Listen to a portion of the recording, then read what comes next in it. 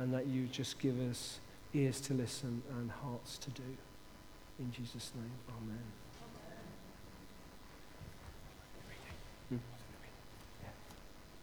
Yeah. Brilliant. Good morning, everybody. It's another hot one. I'm wearing shorts this week. It was too hot last week. It's great to be with you. If you've got a Bible with you, can you open it to John 15?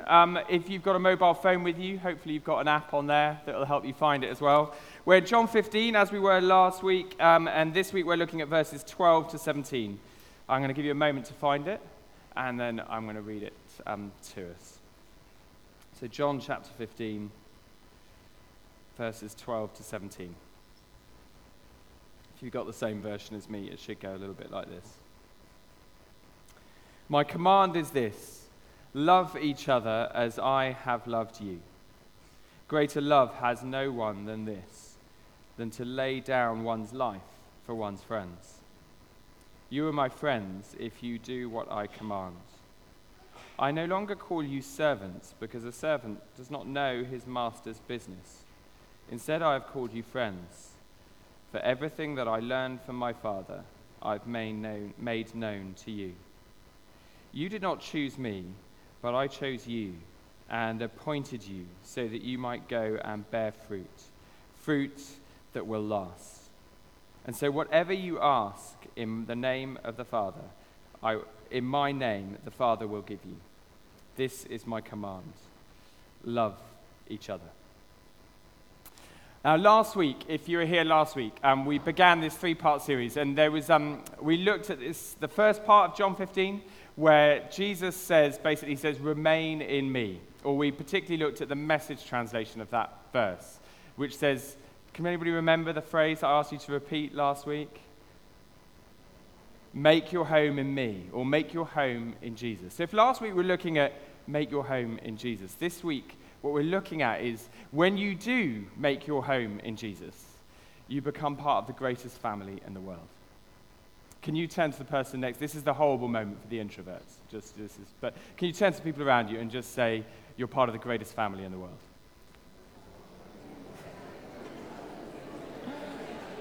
Okay, that's enough. That's enough. Let's look after the introverts as well. They're feeling painful at the moment, so let's calm down. But you are part of the greatest family in the world.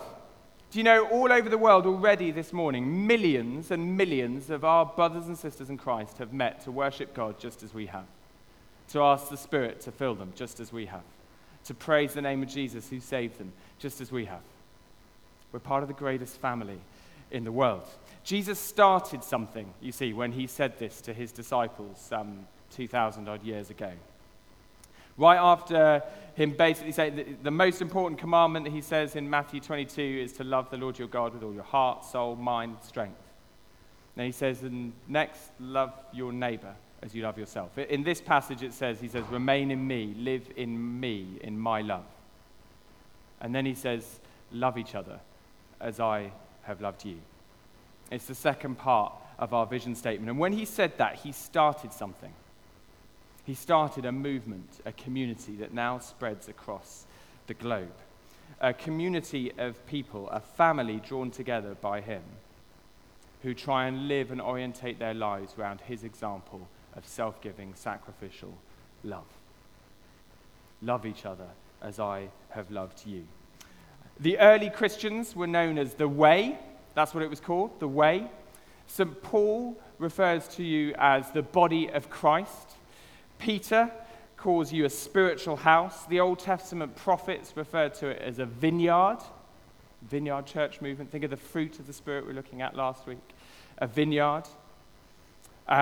John refers to it in Revelation as a holy city, as the bride of Christ, prepared beautifully for her husband, made holy because of Jesus. Round here, we call it the Lantern. It's the greatest family in the world. You know, I've already seen examples of it being the greatest family in the world and people putting this into action already this morning. So I arrived this morning, and the first person I saw was Duncan laying out the cones, serving this community so that people could arrive safely. And then I met Mark, who was putting out the flags with his son with a very cool t-shirt saying something about being a dude. And then I came in and I met Liz East, who's helping look after my little one, Leo, this morning. And she'd given Verity a lift in on her way in to church this morning, loving each other, serving each other, the greatest family in the world. Then I thought, it's about time I had my caffeine shot. And I walked over, and who was there getting the coffee ready? Andy. Andy last week was in the band, and he prayed for me in the prayer ministry. And this week, he's serving me coffee. He's probably my favorite person right now. It's the greatest family in the world when we live this out and serve and love each other.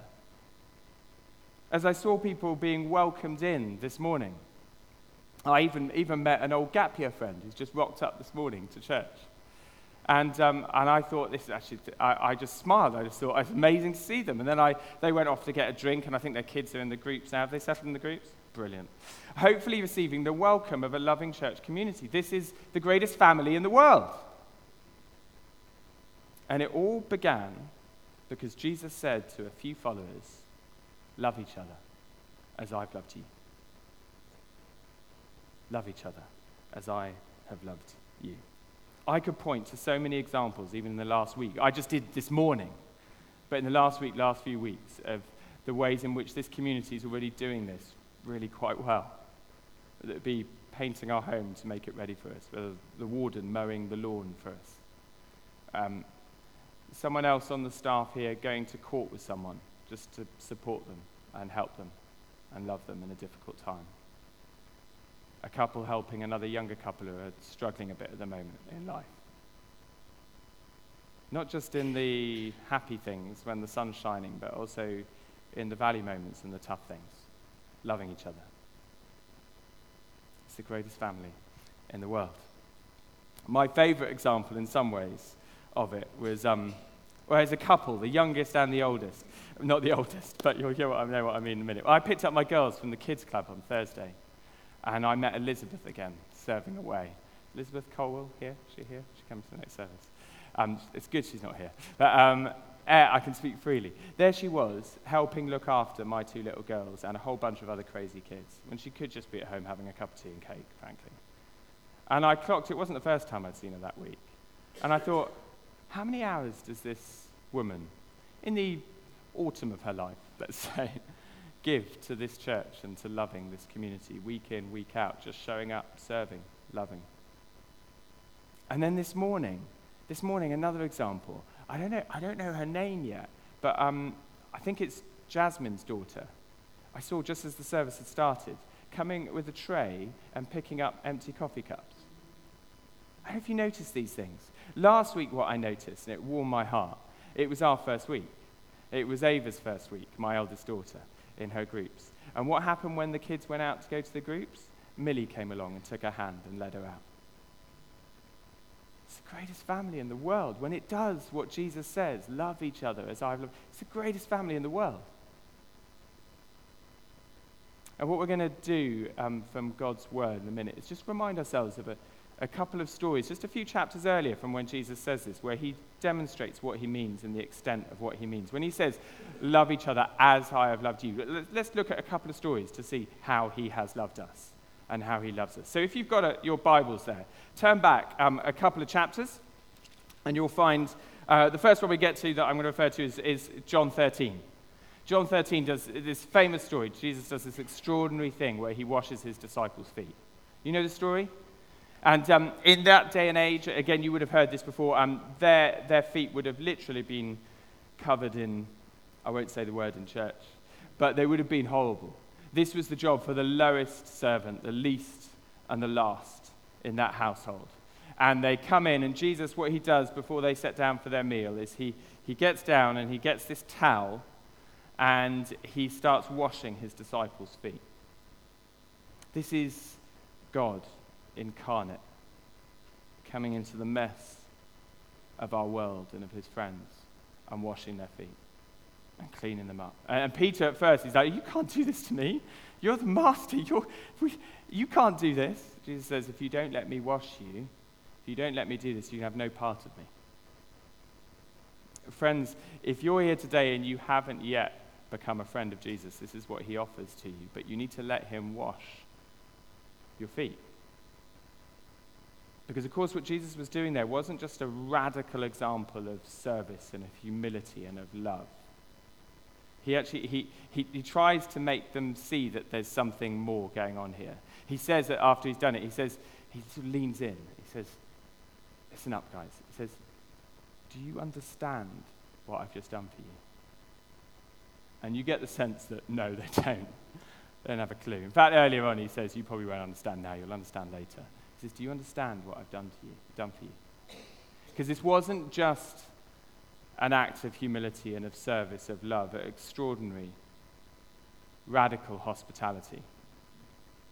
Actually, it was far more than that. Jesus, it says, he takes off his clothes, think his royal robes in glory, and he comes down into the mess of their feet or of our world to serve us and to clean us, to wash us.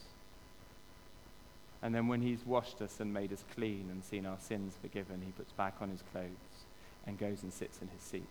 Do you see what he's doing here as a picture of the whole gospel? He says, do you understand what I've done for you? I'm about to go to the cross that is going to clean you properly, completely. Do you understand? You might not until later. But do you understand what I've done for you? A couple of chapters earlier, story of Lazarus being raised from the dead. We'll just touch on this one, but I couldn't resist it when I was flicking back through this week. Lazarus, his friend, dies. And he gets there and he weeps because he's brokenhearted. Not just that a friend has died, but he's brokenhearted, actually, if you understand the Greek there, at everything that is wrong with the world that ends up in death. He's furious. When it says he wept, it's actually, he's livid. He's angry. And this is the final kind of miracle sign in John's gospel before he goes to the cross. And what's hugely significant is, you know how the story goes. He says, Lazarus, come out. And Lazarus is raised from the dead. And he's like, whoa! But more than that, there's a moment before he does that.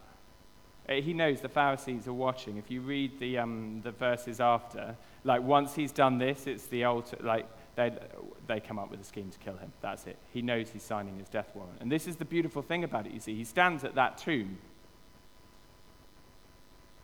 And he knows to get Lazarus out, he's going to have to go in. He knows to draw his friend and to call him out of that grave, he's going to have to go into one. He knows what it's going to cost him to do this. Love each other as I have loved you. This is the extent of his love for us and for you and for me. It's a love that is radically hospitable, that puts the needs of others always first. I had to laugh at myself this week. This week on Wednesday, I went to a massive sandals convention. By that, I mean a clergy gathering. It was actually lovely. It was amazing. I got to meet some incredible clergy in our area. It was their kind of like church study day away. It was actually really useful teaching. It was really good. And I went with Jeff and Chris. But I remember at lunchtime, I was sat down. It's amazing food. It happens at Bryanston School. A real treat. I mean, I had gammon, and then it was amazing. I won't go on about the food. But anyway, I was sat down for lunch. And of course, I've been thinking about this passage this week and preparing for this Sunday. And, service, putting the needs of others first, loving one another. And then I found myself saying to the person at my table, quick, let's go to the cheese board now before everybody else has the cheese, good cheese. Putting the needs of others first, service, love. I still went and got the nice cheese, but I had to laugh at myself. This is a radical and extraordinary love. This popped to mind yesterday evening as I was having a look through it again.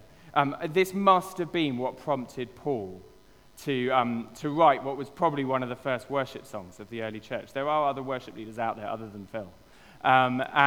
St. Paul wrote this worship song in Philippians 2. And think as I read through this, he must have been thinking of this story with the disciples. He must have been. Listen to this.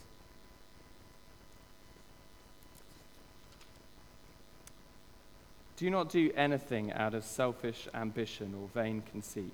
Rather, in humility, value others above yourselves, not looking to your own interests, but to each of you, to the interests of others. In your relationships with one another, have the same mindset as Christ Jesus, who in being very nature God, did not consider equality with God something to be used to his own advantage. Rather, he made himself nothing, taking the very nature of a servant, being made in human likeness, and being found in appearance as a man, he humbled himself by becoming obedient to death, even death on a cross. Love each other as I have loved you. And you'll become the greatest family in the world. Take a moment just to turn to each other again and say, you're part of the greatest family in the world. Now, okay, that's enough. Jesus says one or two other crucial things in this passage for us to remember in this. He calls us to love, and this love is not just a feeling, it's a verb, it is an action. We are called to live like this and to serve one another. Another American president called JFK once famously said this phrase. He said, "Ask not what your country can do for you, but what you can do for your country." Do you remember that? Ask not what your church can do for you, but what you can do for your church. Do you know, there's this phrase that goes around at the moment called consumer Christianity, and nobody likes consumer. I wanted to say it's a complete misnomer. It just doesn't make sense, consumer Christianity. To be a Christian, to be a follower of Jesus, is to want to give away, is to serve, is not to be a consumer, by definition. If you hear consumer Christianity banded around, just say, that doesn't make any sense. That doesn't work. You can't be a Christian and just a consumer. You have to be a contributor, a giver, and serve and love one another. But it's really important how we do this. I want to encourage us not to works, to doing stuff, to serving and loving one another in such a way that it's how we feel we justify ourselves. It's really important what Jesus says in some of these verses. Have a look down again if you've got your Bible open with you. From verse 14. You are my friends if you do what I command. It sounds like he's saying, do what I command, and then you will be my friends. But it's not quite that simple. I no longer call you servants, because a servant does not know his master's business. Instead, I've called you friends. For everything that I learned from my Father, I have made known to you. You did not choose me, but I chose you, and appointed you that you might go and bear fruit that will last. We're not friends with Jesus because we're his servants. We serve him because he's made us friends. I'll repeat that one more time. It's really important to get. We're not friends with Jesus because we serve him, because we're his servants. We're servants of Jesus because he has called us friends, because he has chosen us, because he's shown this radical hospitality and love to us. But I do want to encourage you to think about how you serve and pray and give and encourage and bring life to this community, how you love each other. I had another lovely example. I hope they don't mind me exposing them, their act of kindness to you this morning. But one of the highlights of my week was a coffee I had with Mike Benson on Friday. And he said he was mentioned in passing that he was going to New Wine. And I thought, he broke his shoulder. And I thought, you're going to need some help with your tent, aren't you, to get it up and stuff. He's like, it's all taken care of. Al and Sarah are taking it in their trailer before New Wine. They're setting up for us before we even arrive. Love each other as I have loved you.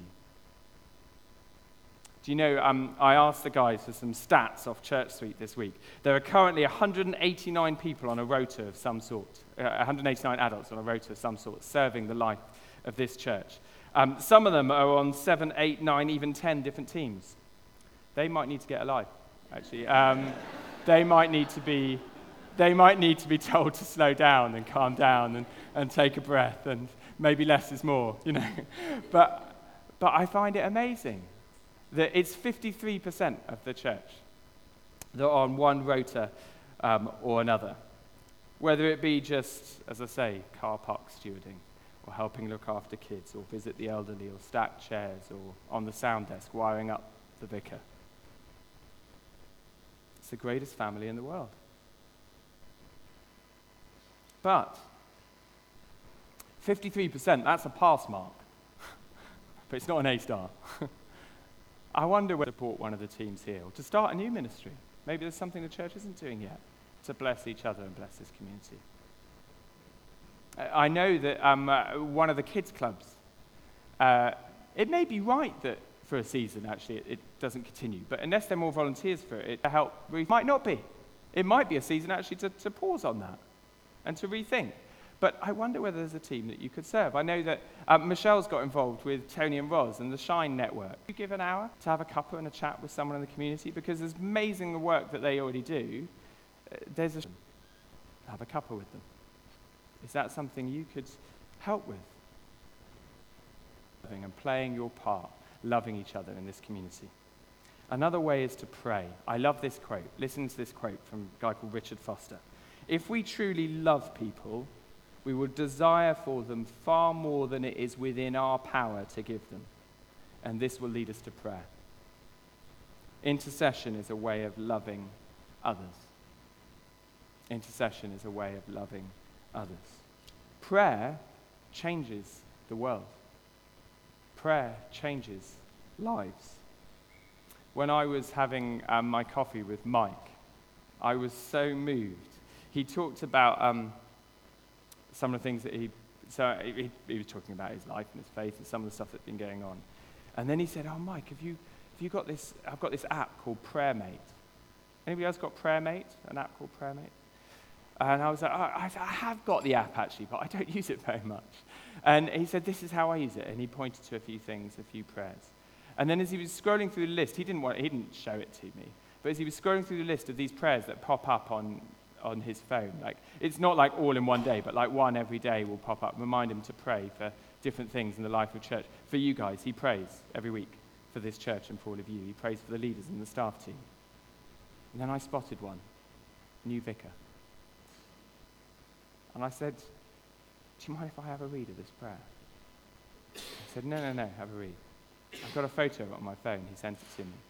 It's an amazing prayer for me and Michelle and the kids and our family and our ministry here. I was so moved. I felt so loved. It's the greatest family in the world. Serve, pray. I've asked Mike, actually, and along with one or two others that I'm going to ask, to help us pull together a kind of a monthly cycle of prayer. So through PrayerMate or in printed form or on the website in some other ways, you can find something to pray for every day for the life of the church. A person or group of people, a life group, a purpose, a ministry, something that goes on in the church, a place in the parish to pray for each day. And Mike, the legend that he is, has said that he's going to help us put that together as a church, as a way of loving one another. Serve, pray, give. Do you have the privilege of giving regularly to the life of the church? I received the gifts from this morning from Rob as he brought them forward. Some of you I know are really time poor. You're really busy. That might be that you're earning more money than the rest of us. It's great. But do you yet play that part regularly? Is this a time? Michelle and I started our standing order this week. Is this a time where God might be asking you to reevaluate what you give to the life of the church here? Because what you do is already amazing. You're incredibly generous. It's brilliant. But we are running a deficit, apparently.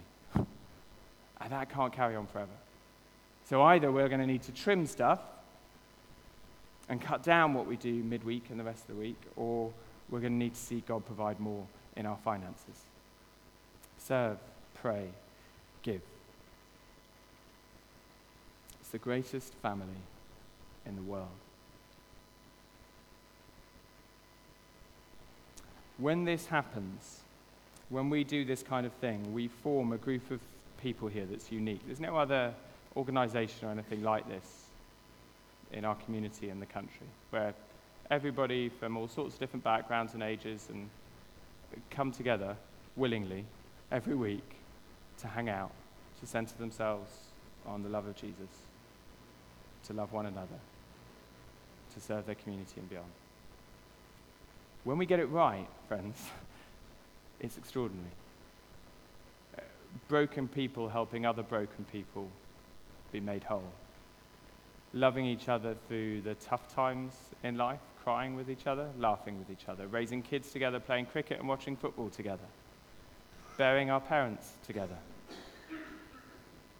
Once they've died, not before, just to be clear. Doing all of life, every season, every circumstance of life together, loving each other, welcoming each other, offering radical hospitality and humility in service of Jesus together.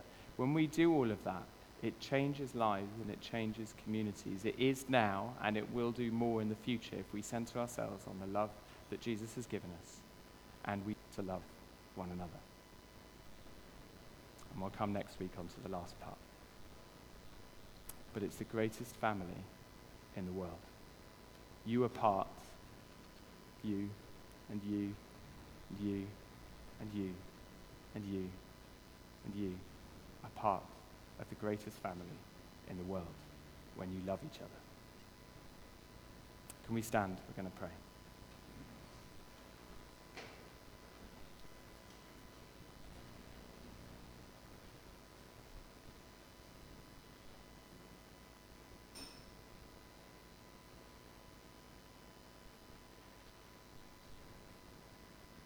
If we're going to do this right and serve in Jesus' name, we need to receive from him first and his love. That's where we started last week. Remain in him, live in my love. And I pray for his Holy Spirit to come and minister to us now. And it may be that he's speaking and continuing to speak through what we've looked at this morning. It may be that there's a part of you that needs healing or making whole. Maybe that one of those words or pictures that John shared earlier. Maybe you don't feel worthy. Jesus washed his disciples' feet when they were dirty, not when they were mostly clean.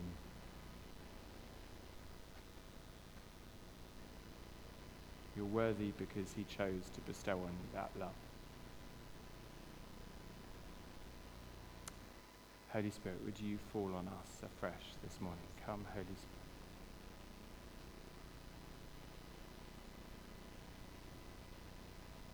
Pour your love into our hearts by your Holy Spirit.